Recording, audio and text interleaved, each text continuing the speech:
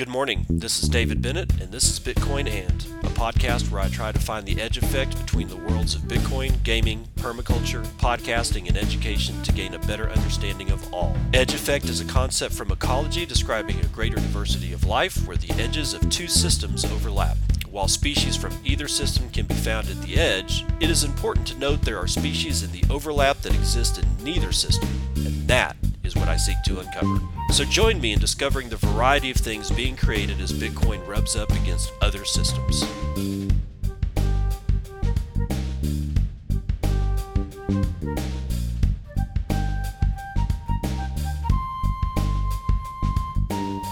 It is 7:57 a.m. Central Standard Time. It is the 19th of January, 2022. This is episode 528 of Bitcoin, and let's start with Jack Mallers. Now, I understand the controversy. The fact that he's using USDT or Tether, and apparently it's on the Ethereum back end, and I am not a fan of giving credence, use case, or any kind of credibility to that freaking pre-mined shit chain. But I got to give credit where credit is due. Strike app is number one in Argentina, or Argentina's app store, a week after launch. A week. 1 week, ladies and gentlemen, and Jack Mallers Strike app is number one in the Argentinian app store. Honestly, like I said, I gotta give credit where credit is due. Jack is burning up the rails here. The fact that there's Ethereum involved is a question that I'm always going to have. I was unaware that there was an Ethereum backend functioning for the USDT or the Tether portion of the Strike app when it went down to El Salvador. I am aware that they shit-canned the Tether part of that in El Salvador, as far as I know. If I'm wrong, please correct me. I'm back on Twitter, Ghost of Nunya, by the way, at Ghost of Nunya. If you haven't followed me yet, please do. I'm trying to reconstitute my network. I went into all that shit yesterday. I won't rehash it today. But again, if Jack follows suit like he did in El Salvador, then in Argentina he will soon shit can Tether. We have to wait and see. We're just going to have to wait and see. If he doesn't do that, that's when we can start.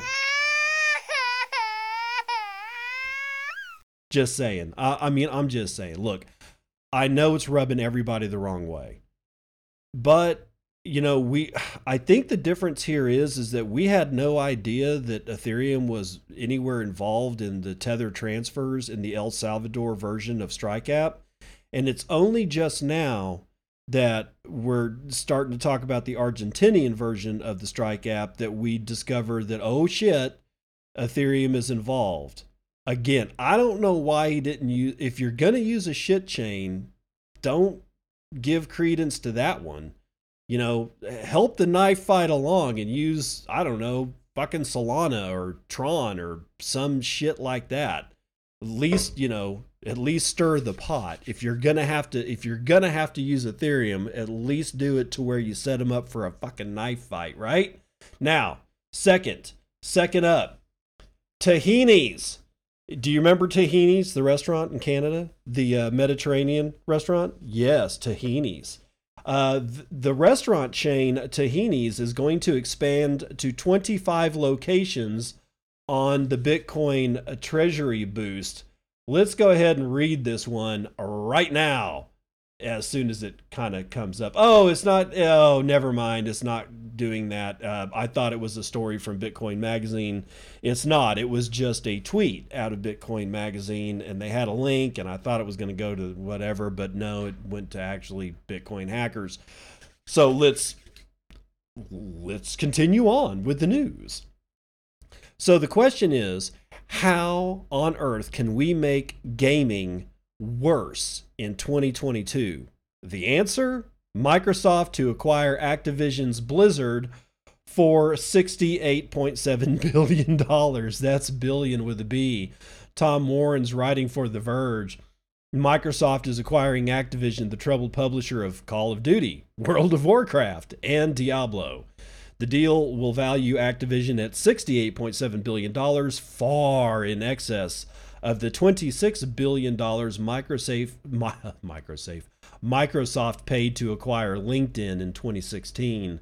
It's Microsoft's biggest push into gaming, and the company says it will be the third largest gaming company by revenue behind Tencent and Sony, once the deal closes, that is. Microsoft plans to add many of Activision's games to Xbox Game Pass once the deal closes.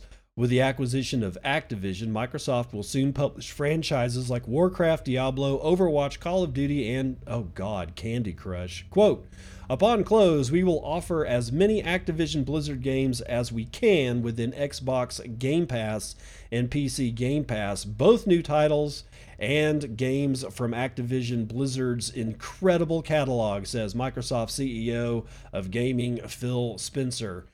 That's all we really need to know about that, except for who's on the gaming leadership team. Oh my God. This is hilarious. The gaming leadership team consists of, 13 people. Phil Spencer, the CEO of Microsoft Gaming, is clearly at the head. And then you've got people like Ashley McKissick and Cynthia Purley and Dave McCarthy. And this is like, experiences development person, the human resources chick, Xbox Product Services, Chief of Staff, CVP of Gaming Marketing, and CVP, I guess that's Corporate Vice President, I don't know, Gaming Cloud. 13 people. Every single one of them has pronouns in their bio. Every single one. Phil Spencer is he, him. Ashley McKissick is she, her. Cynthia Purley is she, her. Should I go on? All 13 of these fucking people are complete LARPers. You wanted to make gaming even worse? Congratulations, Microsoft and Blizzard. You've done it. You've completely imploded gaming as we know it. So, I always talk about Podcasting 2.0, and if you want to support the show, please get the Breeze Wallet or Sphinx Chat or Fountain or any number of apps that are coming out or are already out that offer the ability to stream sats to your favorite personage. And if you stream me sats, it goes directly to my Lightning node without any third parties involved, except for the Lightning nodes that, are going to enable the payment as the one node talks to another one and talks to another one until it finally gets to my node. Other than that, though, there's really nobody involved in you helping me do this show by streaming me sats. Now that Microsoft and Blizzard have figured out a way to completely knock gaming, out of the picture for almost everybody, because Blizzard was starting to suck anyway. Microsoft has sucked since the 90s. And now two sucky companies have come together to really, really put the poundage on the gaming experience. I remember when I was a kid, I used to just go to a store and go pick up a game. I used to like looking at the boxes and the art and reading about the game, and I would select one, and then I would go load it up into my computer and play the game. Now I need a Game Pass, I need Steam, I need all kinds of it's a mess. It's a complete mess. So I think Podcasting 2.0 is going to help game developers by being able to play the game and stream them sats. There's no reason why you wouldn't be able to do that. Hell, we have an RSS feed. I've got an RSS feed that has my Lightning node's address in it. That's how you can send me sats, by listening to the show. If you can listen to the show and stream me sats at the same time, there's no reason why an independent developer can't make a game and build it to where it has a Lightning address involved in the license. And as you activate the license, you start streaming sats. If you decide to say, no, I don't want to stream you sats, that game developer will have the choice to say, okay, well, you can play it for free up to, I don't know, level 3, like the third map. And if you want, to play 4, 5, 6, 7, 8, 9, 10, you're going to have to stream sats. There's no reason in the world that can't be done. You can also do that with software packages, by the way. It's just going to take the people that actually sit down and build all this stuff out. But it is certainly not impossible, and Podcasting 2.0 proves that. So it is my hope that somebody listening to this will say, fuck it, let's figure out how to build a gaming license that streams sats while you do stuff. Okay, continuing on, Milo launches Bitcoin mortgage in the United States. Namcios has it for Bitcoin Magazine. Real estate fintech Milo, M-I-L-O, will launch the first U.S. Bitcoin mortgage offering, enabling customers to leverage their BTC holdings to purchase properties in the country, the company said in a statement on Tuesday. Instead of selling Bitcoin for a down payment to qualify for a mortgage, Milo now lets Americans and foreigners use their Bitcoin stack as collateral for purchasing real estate in the United States. Quote, Milo's clients will be able to pledge their Bitcoin to purchase property and finally qualify for a low interest rate 30-year crypto mortgage, per the statement. Quote, this solution will allow clients to continue to own their Bitcoin and diversify into real estate, all while keeping the potential price appreciation of both.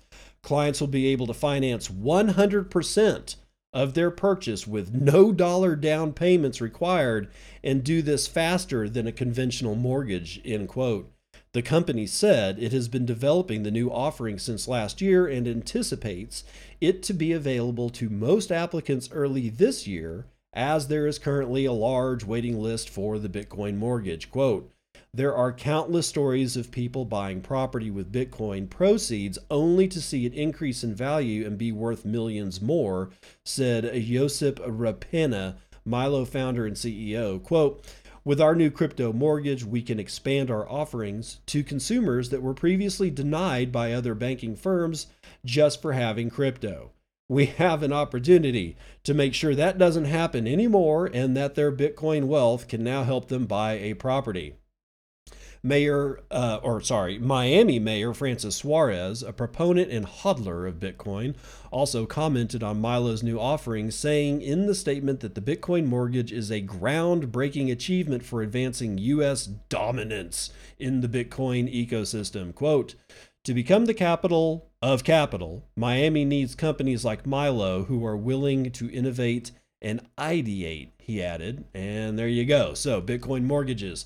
This is DeFi, in my opinion. The rest of this bullshit is just the DeFi landscape at this point. I said it yesterday. I'm going to say it again today.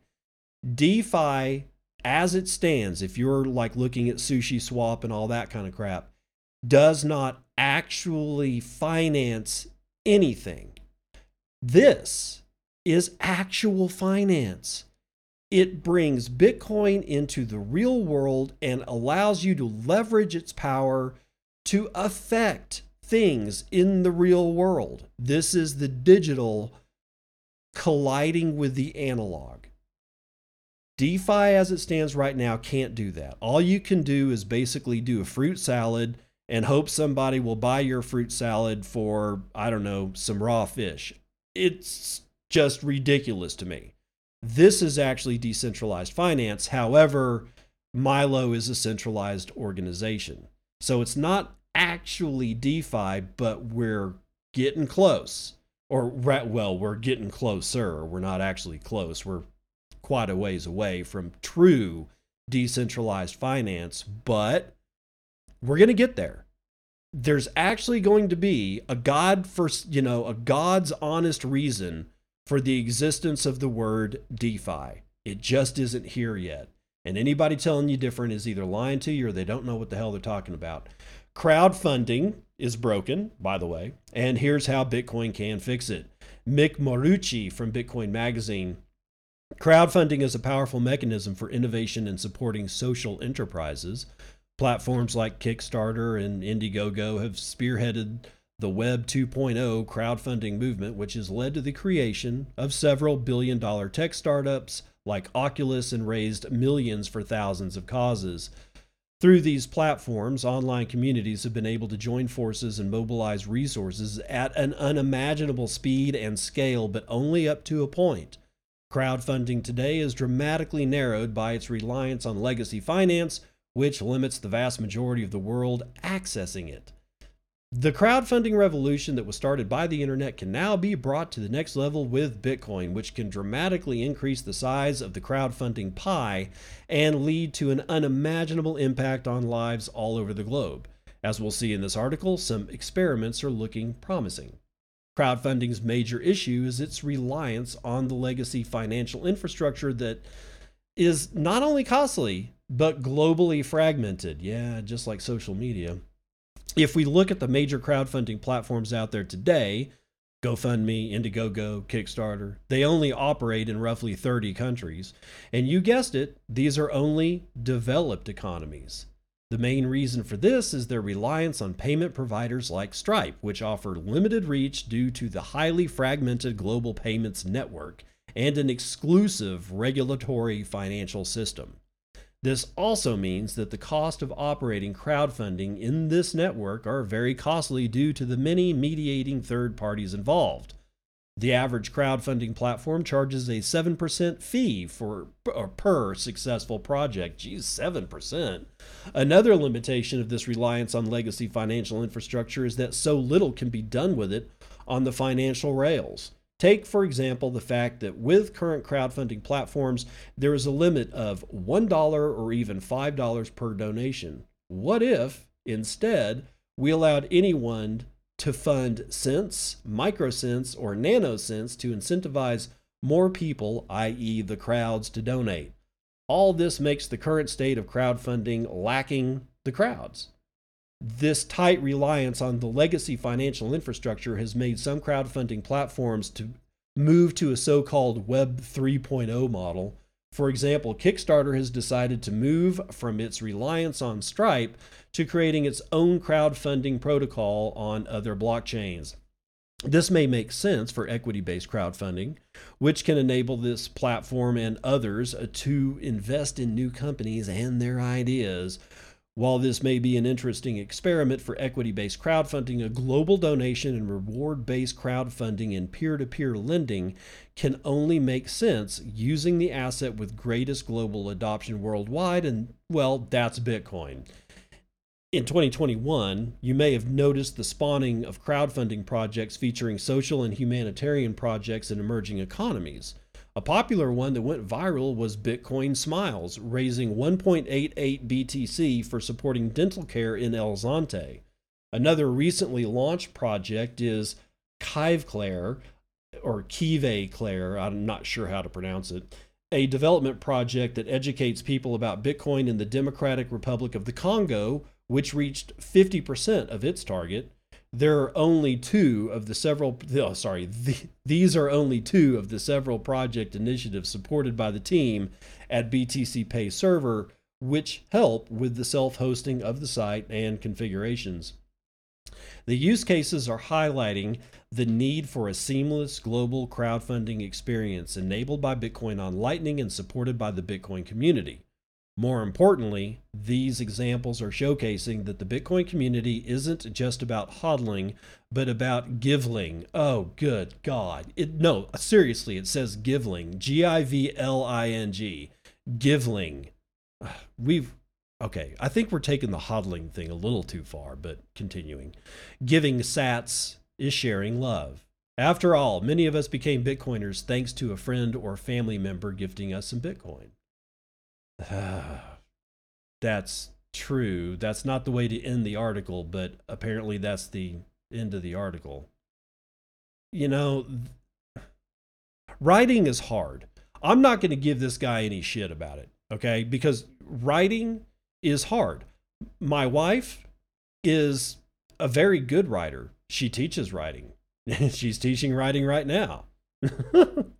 She's a good technical writer.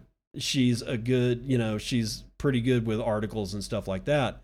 And one of the first things that she will tell you is that writing is hard. It's a lot harder than people think it is. And people don't understand how hard it is until they actually sit down and try to write something. And then it's like, fuck, this is hard. I've been writing for a long time and it's still hard for me. I haven't written in a while. And unlike riding a bike, it is not something that you just pick right back up. Once you stop writing, all of a sudden you get kind of stupid about it. And I've tried to write a few things lately and I'm like, why does this sound like a 5-year-old? Well, it's because writing is hard, and you also have to practice it, by the way.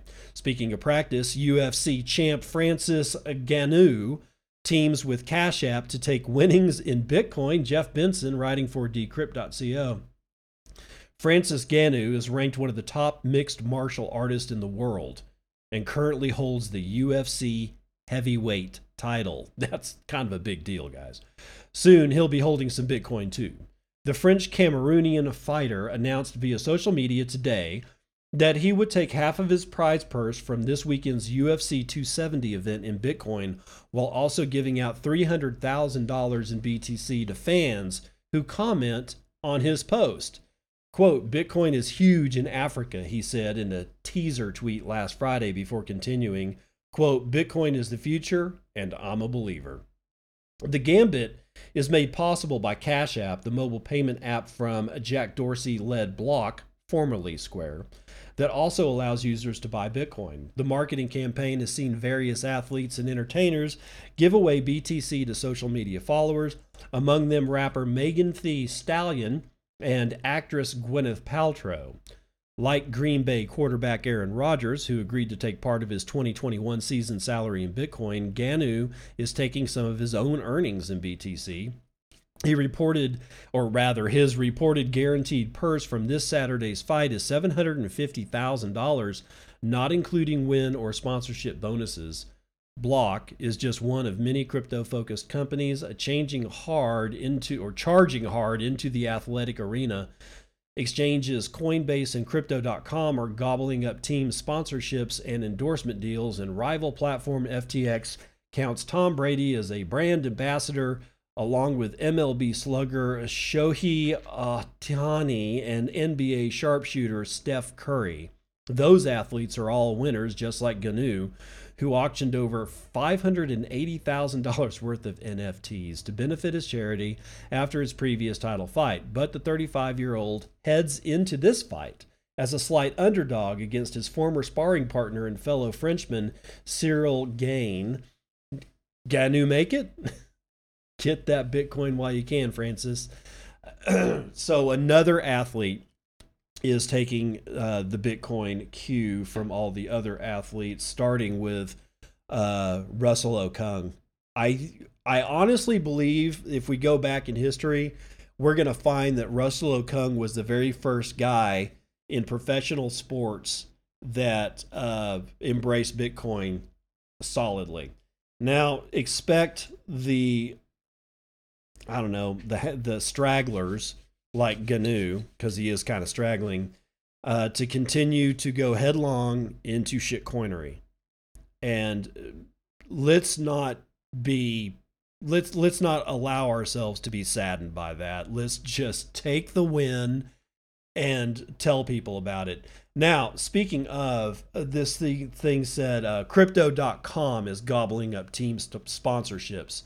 Well, I hope they can get past this. Crypto.com suffers hack for at least $15 million in the shitcoin Ethereum. Andrew Asmakov has it for Decrypt.co. Cryptocurrency exchange Crypto.com has reportedly fallen victim to a hack with at least $15 million worth of Ethereum stolen. Despite reports of missing funds, the platform has yet to confirm that it has indeed been hacked. With almost $3 billion in trading volume in the last 24 hours, Crypto.com is the industry's fourth largest centralized crypto exchange, according to CoinGecko. A household name in Asian markets, the Singapore-based exchange recently spent $700 million to buy the naming rights to the Staples Center, the Los Angeles home venue of the NBA's Lakers and Clippers. On Monday, Crypto.com announced it was pausing withdrawals after a small number of users experienced unauthorized activity in their accounts, stressing that all funds are safe. Yeah, bullshit. Citing the need to enhance security, the exchange also urged users to sign back into their accounts and reset their 2FA. Jesus, guys? Despite users complaining about funds missing from their accounts and Dogecoin co-founder Billy Marcus pointing to odd activity on one of the Ethereum wallets associated with Crypto.com, the exchange announced that withdrawals had resumed at 1742 UTC on Monday. The events took a turn for the worse when security research company PeckShield took to Twitter in the early hours on Tuesday to reveal that Crypto.com had lost at least 4,600 Ethereum or ETH, around $15 million at current prices. PeckShield added that half of the stolen funds were sent to Tornado Cash, an Ethereum-centric mixing service. PeckShield told Decrypt via Twitter message that the true scale of the damage is definitely worse. Quite remarkably, a few hours later, Crypto.com CEO Chris Marzelek said that no customer funds were lost. According to Marzelek, the exchange has hardened the infrastructure in response to the incident and will share a full post-mortem after the internal investigation is completed. It's worth noting, though, that some users confirmed that the funds they claimed were missing were eventually returned to their accounts. Decrypt has also reached out to Crypto.com for comments and will update the story should we hear back. Okay, so some funds were returned to some users. Were they the actual funds that they lost? That's a good, honestly, in my opinion, that is an excellent question to ask at this point. Were they the same coins that were lost, or are they different coins? And if so, does that mean that Crypto.com has a storehouse of shit coins so that they can, quote unquote, make investors whole when this kind of crap happens? Because this kind of crap happens every week. And that's not an exaggeration. Every single week, it's some DeFi hack, or it's some Ethereum glitch, or it's some bullshit. And it's losing people money. And you dive into these things completely at your own risk. Don't risk your money. Buy Bitcoin, hodl Bitcoin, watch Bitcoin, farm your fiat job, do whatever it is that you got to do, but stay in Bitcoin, because this shit is off the hook.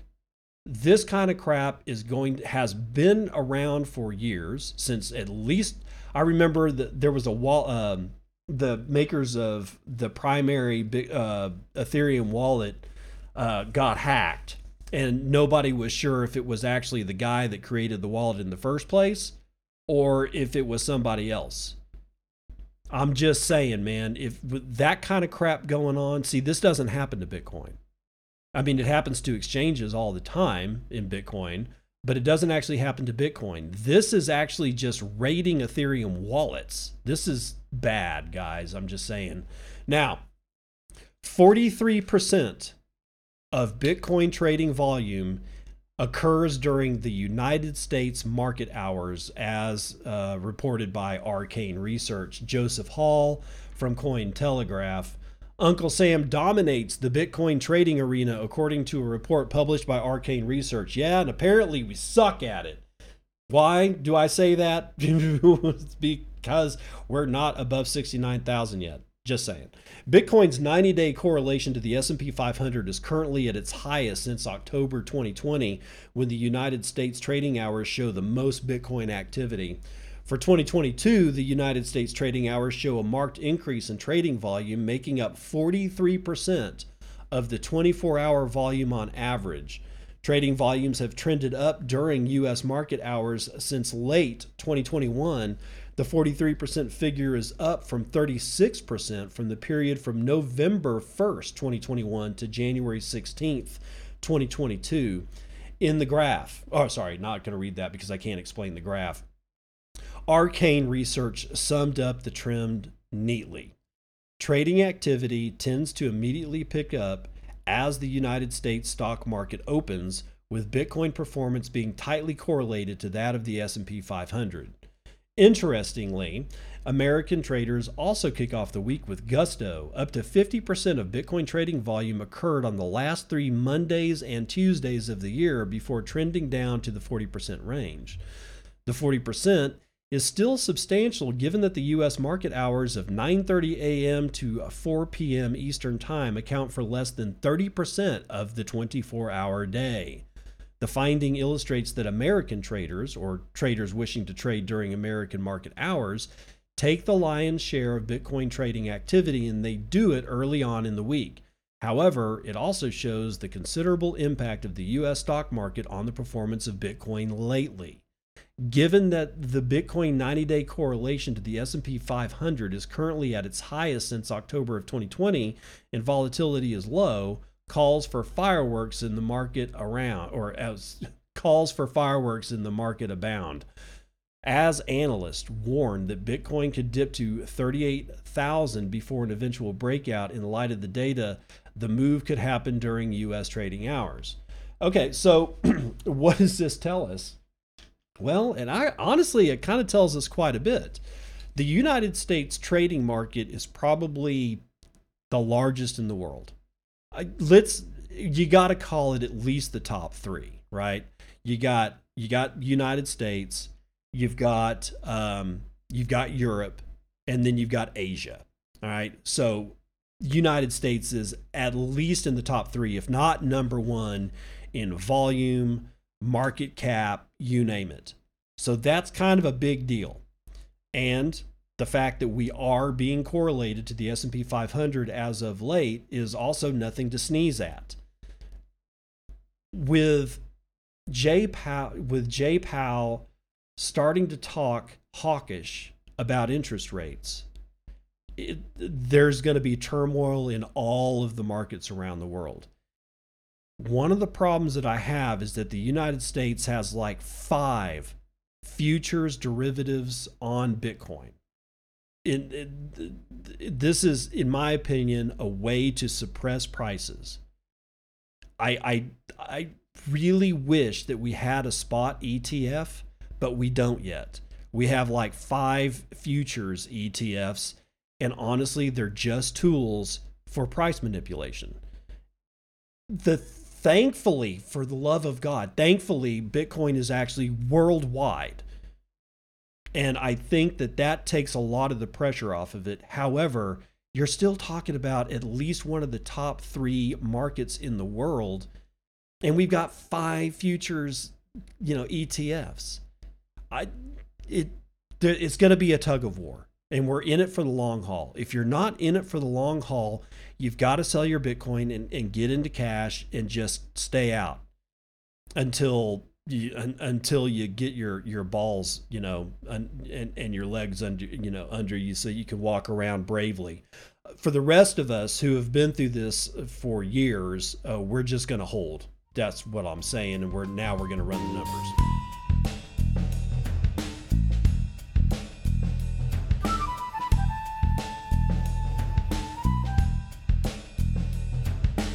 Starting off with flammable liquids, not so much on fire today, but they are basically smoldering.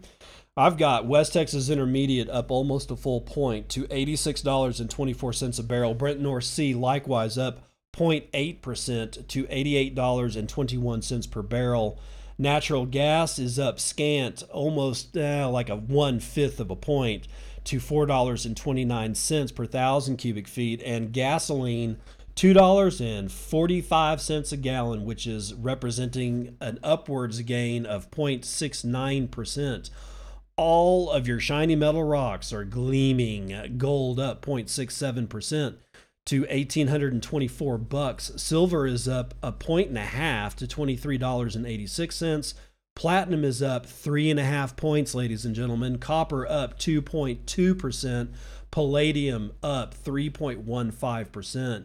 Agricultural futures are almost all to the upside. Biggest winner today, Right now, soybeans up 1.25 points. Wheat on its heels at 1.07% to the upside. Corn is up a point. Sugar is up a point. Coffee is up a point. Cotton is up. Ooh, holy shit, it just flipped over. Now it's the winner with 1.75% to the upside, and chocolate is up 0.38%.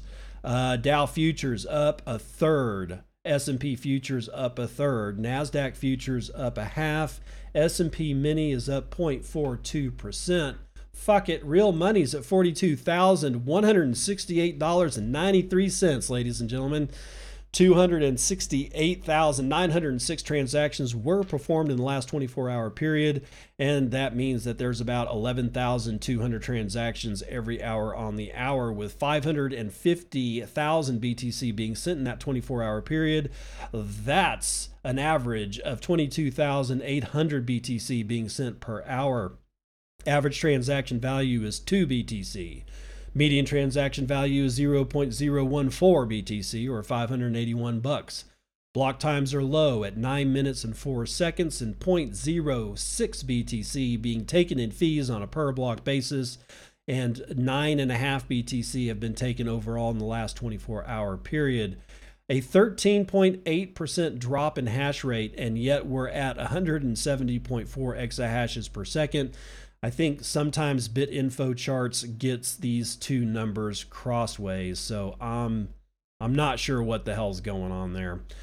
Yesterday we were at like 150 or 100, what was it yesterday? 156, 158 exahashes, something like that. And now we're at 170 exahashes, and it's a 13.8% drop. I don't know, man. Like I said, BitInfoCharts, I kind of wish they'd do some a little bit better correlation.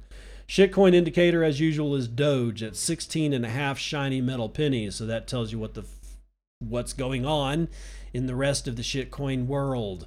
Now, Clark Moody's dashboard. We have 1,086 transactions waiting on one block to clear. We have $800 billion of market capitalization.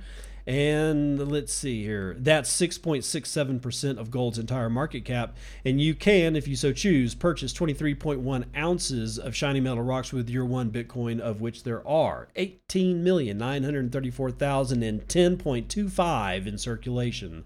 3,331 and a half of those are locked up in the Lightning Network, which is valued at $140.8 million, being run over 18,845 nodes, bearing 83,963 payment channels, and 76.3% of all that's being run over Tor. And that means that 2,542 BTC are handled by the Tor network, and it's 11,780 nodes that we know about, and that's going to do it for Vitals.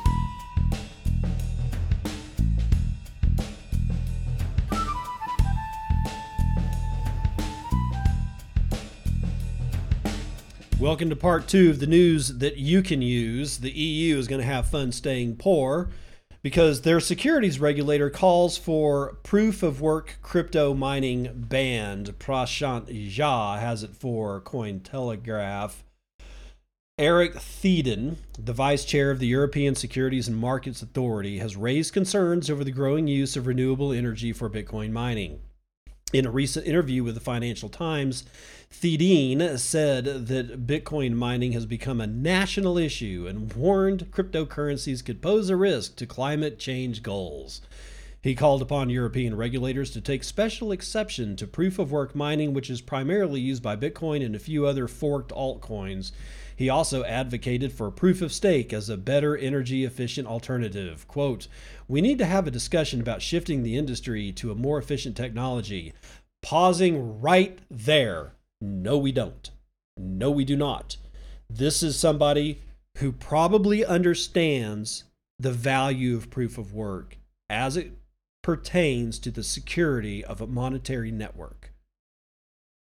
He's saying what he's saying because Bitcoin is going to eat his lunch as well as all the people that work for him and wrest control of the monetary world out of their hands and make them basically private citizens that have nothing to do but do what the rest of us do.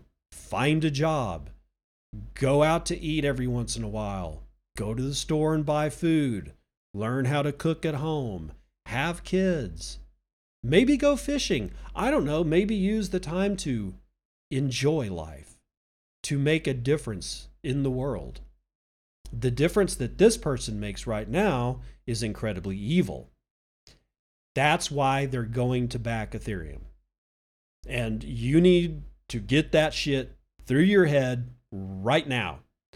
They're going to back Ethereum, and it's going to eat their lunch because Ethereum is not secure. We've already talked about that. I won't rehash it. I'm just saying, this person is saying what this person is saying because this person understands that proof of work obsoletes the legacy financial system and everybody that works for it. So of course, they are going to do everything that they can to get something that they can control, like Ethereum, because they're going to be able to control it. Ethereum was, before it was even born, was discussed with a large bank. I want to say JP Morgan, but I'm not sure. It may have been Goldman Sachs, but it became evident a couple of weeks ago, maybe it was last week, that Ethereum, actually it may have been before the new year, that Ethereum had been discussed by Vitalik Buterin and Joseph Lubin and that other idiot from Cardano, who, was it Bob Hoskins? No, Hawkinson, something like that. I can't stand the dude. They all talked to a major bank about the development of Ethereum before Ethereum was even incepted, or well, it was already incepted, but before it actually started, their chain rolling and all that kind of crap. Is that what you want? Because that's what we already have. We already have a version of proof of stake. The Cantillon effect, J-POW, all the rest of these idiots, they're not in it for humanity. They're in it for themselves. And that's why they want proof of stake. Because they already have proof of stake. They already understand proof of stake. They understand proof of work. They understand that it's the enemy to them because it's going to destroy them. Continuing on, Melanion Capital, a Paris-based alternative investment firm, has addressed the growing call for a ban on proof of work mining, and they did so back in November of 2021, calling it completely misinformed. Oh, sorry. Yeah, no. I'm going to read that one again. I'm sorry, I completely screwed that one up. Melanion Capital, a Paris-based alternative investment firm, has addressed the growing call for a ban on proof of work mining back in November 2021 and called it completely misinformed. So maybe they're on our side. That's a tricky sentence. The investment firm said that due to the decentralized nature of Bitcoin, there is no lobby or group to defend its interest, which should not be taken as an opportunity to implement measures rendering illegal an industry for its lack of defensive powers. Maybe they don't understand proof of work. Oh, God. The Bitcoin's network energy usage was one of the most controversial topics in 2021 that saw the likes of Elon Musk, Jack Dorsey, and Michael Saylor engage in several debates. Tesla even discontinued the Bitcoin payment option, citing the Bitcoin network's usage. However, like Theodine, most of the critics until now had no issues with clean energy usage.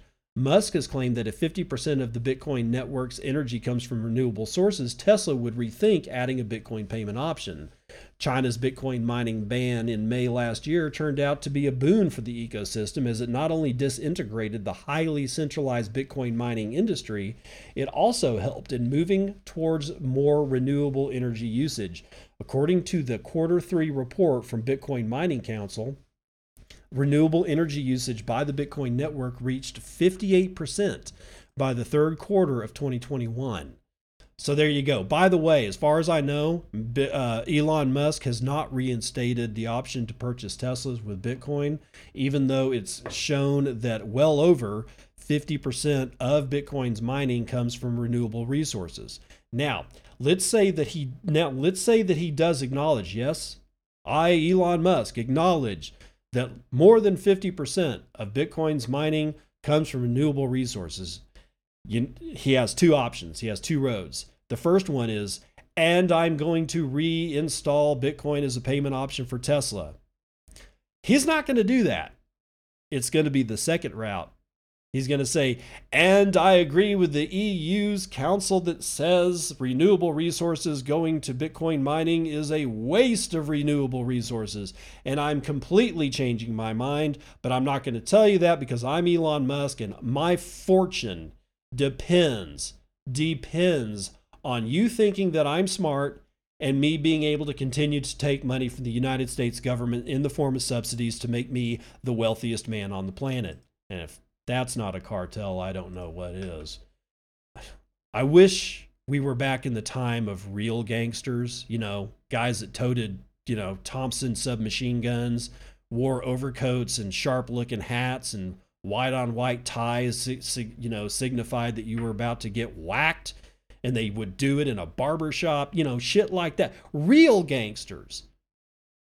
Tough little sons of bitches that, grew up on the goddamn streets of Brooklyn and shit like that. No, I got Elon Musk, who grew up in South Africa to an already wealthy family, who figured out a way to bamboozle the United States government into making him the largest and wealthiest person in the world simply by saying that he was going to deliver a product that heretofore is actually not all that good and is really wasteful when it comes to electricity. And I won't get into why, but it is. Now, firms in Singapore shutter crypto ATMs amid their advertising crackdown. Scott Cipollina, the great Bitcoin hater, is going to write about it from decrypt.co. No wonder they picked him. Cryptocurrency ATMs are shutting down across Singapore after the Monetary Authority of Singapore, the city-state's financial services regulator, announced a crackdown on crypto-related advertising per Bloomberg. Quote, MAS's new guidelines regarding ATMs were an unexpected surprise, Deneries and Company, Singapore's largest crypto ATM operator, told Bloomberg. Crypto ATMs make it easy for people to buy Bitcoin or other cryptocurrencies, which concerns the regulator. Quote, providing in-person access to DPT, rather cryptocurrency services in public areas through the use of automated teller machines, ATMs, is a form of promotion of DPT services to the public. Such convenient access may mislead the public to trade in DPTs on impulse without considering the risk of trading in DPTs, the regulator said in recently published guidelines. ATM closures are just part of a wider crypto crackdown taking place in Singapore. Earlier this week, the MAS also told crypto companies to stop advertising their products to the public. The regulator said crypto companies, quote, should not portray the trading of DPTs, digital payment tokens, they finally describe it, in a manner that trivializes the high risk of trading in digital payment tokens and should not promote their digital payment token service in public areas in Singapore or through any other media directed at the general public in Singapore. Well, this halts ATMs, but it also means that crypto companies operating in Singapore can no longer engage with third parties like social media influencers, nor promote their services anywhere other than their own website, apps, or official social media accounts. This year's hardline policy follows last year's confrontation between the MAS and crypto exchange Binance, which has been looking for a headquarters ever since CZ admitted it was necessary to satisfy regulators around the world. And CZ is short for Changpeng Zhao, the CEO of Binance. In August, the MAS said Binance was not licensed in Singapore, although it was going through the necessary application process. A month later, the regulator placed Binance on Singapore's investor alert list. By December, Binance withdrew its application for a license. So Singapore wants to have fun staying poor. That's what it means to me. this will continue. The beatings will continue until morale decreases. So you've got to stand strong. We are not in this to get rich quick. We're in this to change the world for our children, grandchildren, great grandchildren, on and on and on and on and on. There's no reason that we have to live the way that we've been living. There's absolutely no reason we have to be locked to a screen. There's no reason that we have to consume the guttural trash that has been fed to us by writers and producers from anywhere from sitcoms all the way up to the Marvel movies. Although I'm going to say this, I actually rather like the Marvel movies, but I'm not an idiot. I understand that it is somebody else's machinations that I'm being fed. At least I can choose that. But when you walk through a subway, or you walk through Times Square, or you're anywhere even remotely close to a major metropolitan area, you are consuming shit that you don't know that you're consuming. And it doesn't have to be this way. This is how they keep us all in cities. Somehow or another, it's like a chain. The media, the advertising, the sitcoms, the movies, everything. The phones. By God, the phones chain you to a particular geographic area, and by the way, in a very tightly controlled space. Cities are prisons. They are. If you don't get it, I can't help you. If you do get it, then, and you have the money or some way, get out. Get out of the cities. They do not have your best interests in mind. And Singapore is exactly an example of that. So if you're in Singapore, get the hell out. And I know somebody who does live in Singapore, and she needs to get the hell out before they crush her. Anyway, so we come to a question. What if lawyers had vetted the Bitcoin white paper? Oh, well, I don't know. Maybe Artem Afayan will tell us from Bitcoin Magazine. One of the central reasons for Bitcoin's success is that lawyers never touched the Bitcoin white paper. Watching now how legal professionals are trying to identify themselves as, quote, crypto lawyers and to offer legal support to blockchain startups, I came up with a thought. What if these same services have changed the original Bitcoin white paper? There are many legends and rumors surrounding Bitcoin's pseudonymous founder, Satoshi Nakamoto, and it is a mystery whether they were Japanese or American, whether they acted alone or through a group of people, and more questions. One hypothesis is that Satoshi, whoever they were, is now dead, and as a lawyer myself, I think that would be best for them now. Otherwise, they would have been sentenced to serve jail time or been bankrupted through legal fees a long time ago. What would have happened if Satoshi had originally hired lawyers to develop the Bitcoin white paper? At the very least, they would have died before those lawyers finished their work. A good lawyer would never allow Bitcoin to happen. To begin with, there isn't a trademark registered for the word Bitcoin. Just based on the number of times, texts, logos, games, etc., that businesses and people use that word, the world owes Satoshi a decent amount of money. Lawyers would never miss a document that wasn't laden with trademarks to the max. Instead of a transaction fee, we would have had to pay a royalty every time we pronounced the word Bitcoin. A good lawyer would have driven the white paper through the intellectual property hopper. In fact, intellectual property would be the first bullet that would completely kill the idea of Bitcoin. A lawyer's first reflex when looking at such technology is to register everything. Copyright the software, patent the technology. As far as BTC is concerned, it is primarily software. It would require terms of use and a privacy policy going through more than 100 pages of documentation and 2 years for development. If it's software, it means everyone has to pay Satoshi royalties, and we need to register a legal entity to get those, but to whom? And this is where the whole idea of anonymity would die, because Bitcoin would demand a legal entity to operate it. Of course, a good lawyer would find a way to hide Satoshi's real name, but that would be done through a bunch of trusts in offshore jurisdictions with no technology involved. Nodes would never have been invented because it is impossible to determine ownership. Right now, launching and operating your own node doesn't generate any income. They are mostly run by network enthusiasts, thereby increasing the resilience and security of the entire blockchain. And that, to any lawyer, is beyond good and evil. And while we're at it, it's worth noting that the very process of Bitcoin mining without legal support should be formally impossible. Cryptocurrency issuance is not regulated by anyone, and without contracts, Bitcoin cannot be transferred to another person. If lawyers had their way, the Bitcoin white paper would be overloaded by disclaimers. Actually, it would consist of 90% disclaimers. Governments could never accuse cryptocurrency owners of illegal financial transactions because they would be so confused by the inner workings of Bitcoin's definitions and terms, they simply could not even articulate what Bitcoin is. And yes, it's true that users wouldn't be able to read it either. Most likely, paying for all this legal work would have left Satoshi bankrupt. I am sure that with lawyers' participation, BTC would have become a financial and legal nothing project. More accurately, it would not have happened at all.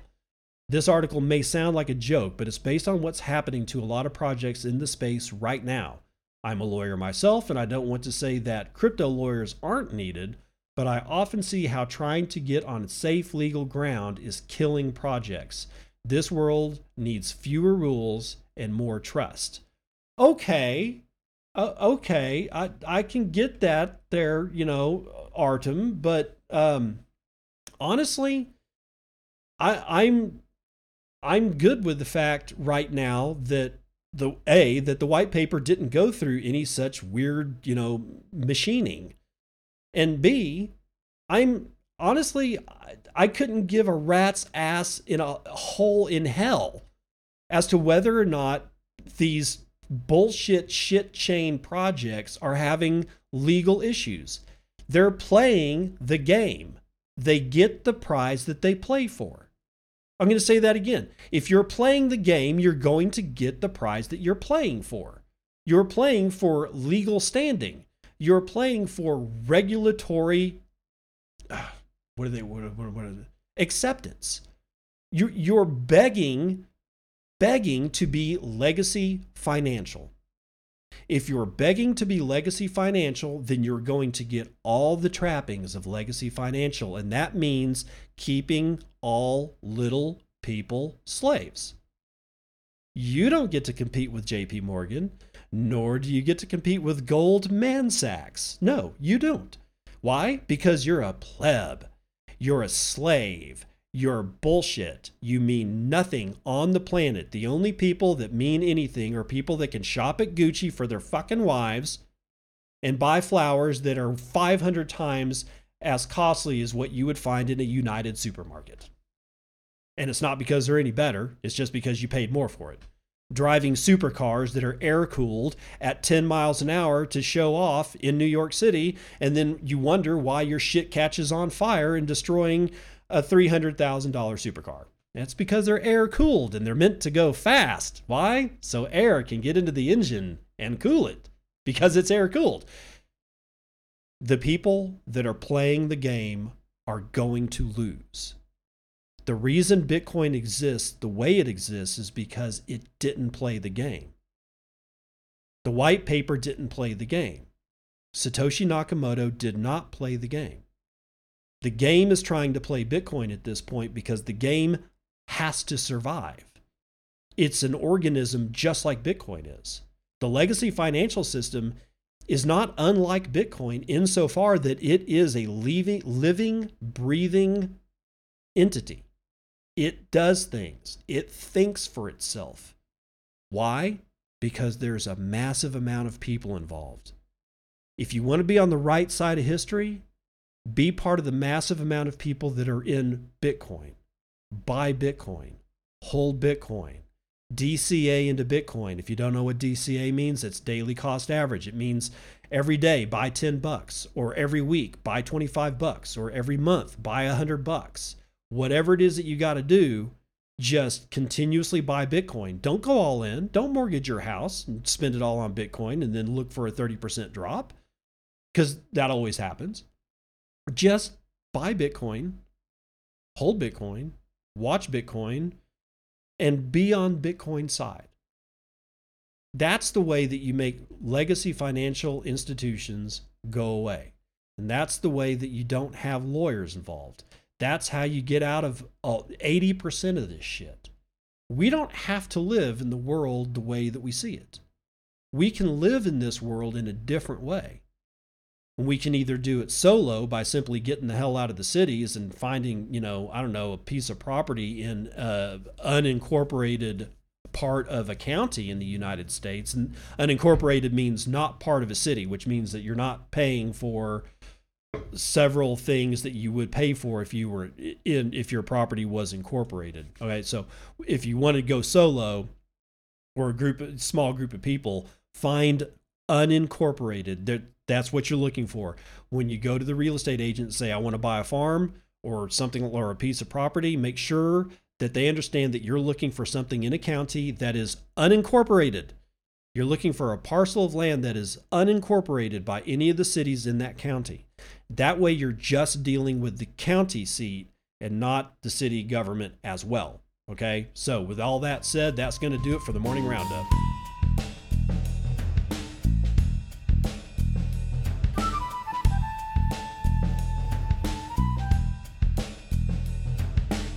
All right, time for a joke. Dad says jokes. I visited my new friend in his apartment. He told me to make myself at home, so I threw him out. I hate visitors.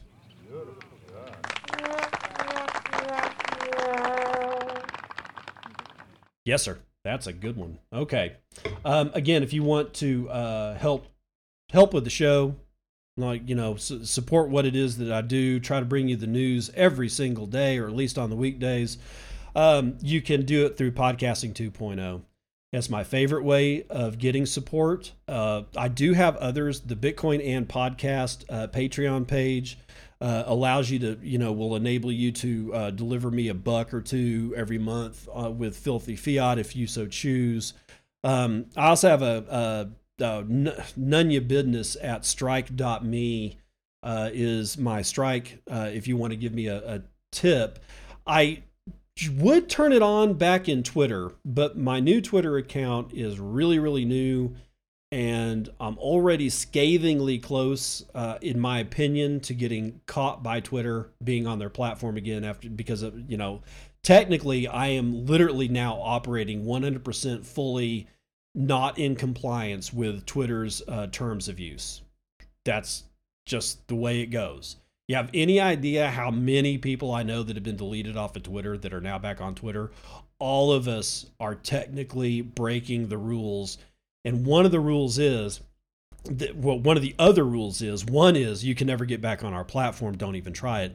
Two is that you can't support your brand. They actually say that. So it's almost like they know you're going to get back on Twitter somehow, but that if you support the old brand, that somehow or another they're going to catch you. And from what I've seen of Twitter algorithms, they're spending more time on figuring out algorithms to get you kicked off Twitter and keep you off Twitter than they are in making the Twitter experience actually pleasant. I'm serious. I won't get into it, but if that's one of the reasons why now when I announce the show on Twitter, I'm just using the term BA. For Bitcoin and, at least in the time for the time being. It is also why when you go to Ghost of Nunya, GHOSTOFNUNYA, and follow me there, and you go to my profile, I don't have the Kenny guy with the Charlie Brown face and the laser eyes. That could be coming, but I'm not sure because I lost my 2 alt accounts after my primary account literally only after I put up my standard avatar into my bio. The Kenny with the Charlie Brown face and laser eyes with the "this is not a negotiation" wrapped around it. Within minutes after each one of my alt accounts saved that avatar to the bio, I was toast. I went 2 days with the first alt account, and then within 5 minutes of putting my avatar in, gone. My second alt account, I went 3 days without having any problems whatsoever, even though the account was linked to the same phone number. They weren't touching it. I was doing whatever the hell I wanted. 5 minutes after I put my standard avatar into my bio, gone. I guarantee you there is an algorithm that is scraping bios, and they are comparing new bios against a database in the naughty list of old bios, and they're doing a pixel by pixel comparison. And if you put the same freaking avatar in there and you've been banned as hard as I was, they're going to ban that account. I can't prove it, but I don't know how else they would have done that. They let me go for 2 days on my first alt account, 3 days on my second alt account, and the only times that those things got killed were within 5 minutes of me putting up my standard avatar. And you're telling me that they don't have an algorithm to scrape pixel by pixel and do a comparison of new accounts versus, or new avatars versus quote unquote old avatars that they're keeping in a database? You're crazy. I know they're doing it. I know they are. That's the only thing that explains the rapidity of my deletions on my 2 alt accounts, because it was only after I put my standard avatar in there. So I've got to be really freaking careful. So I can't turn on my Twitter tips for Strike because it's going to link to the exact same account that I had when I got banned. And I believe that somehow or another, Twitter's going to be able to see that. So I'm not turning on those tips. It's strike.me/NunyaBidness, BIDNESS, if you want to support me that way. But again, learn Podcasting 2.0. Support me through Podcasting 2.0 if you can. And the reason I say that is because Podcasting 2.0 is going to start expanding to where it's Videocasting 2.0, game licenses 2.0. Like if it's consumable content, if it's consumable media, if it's consumable services such as using, I don't know, software or playing a video game, it's all going to come from Podcasting 2.0's ability to stream a producer sats while you consume that producer's content, whether it's a good service, media, it doesn't matter. Learn about how Podcasting 2.0 works today before you have to learn all the shit that comes out of it. It's better to understand the tree as it's a seedling rather than try to understand the tree after it's 80 years old.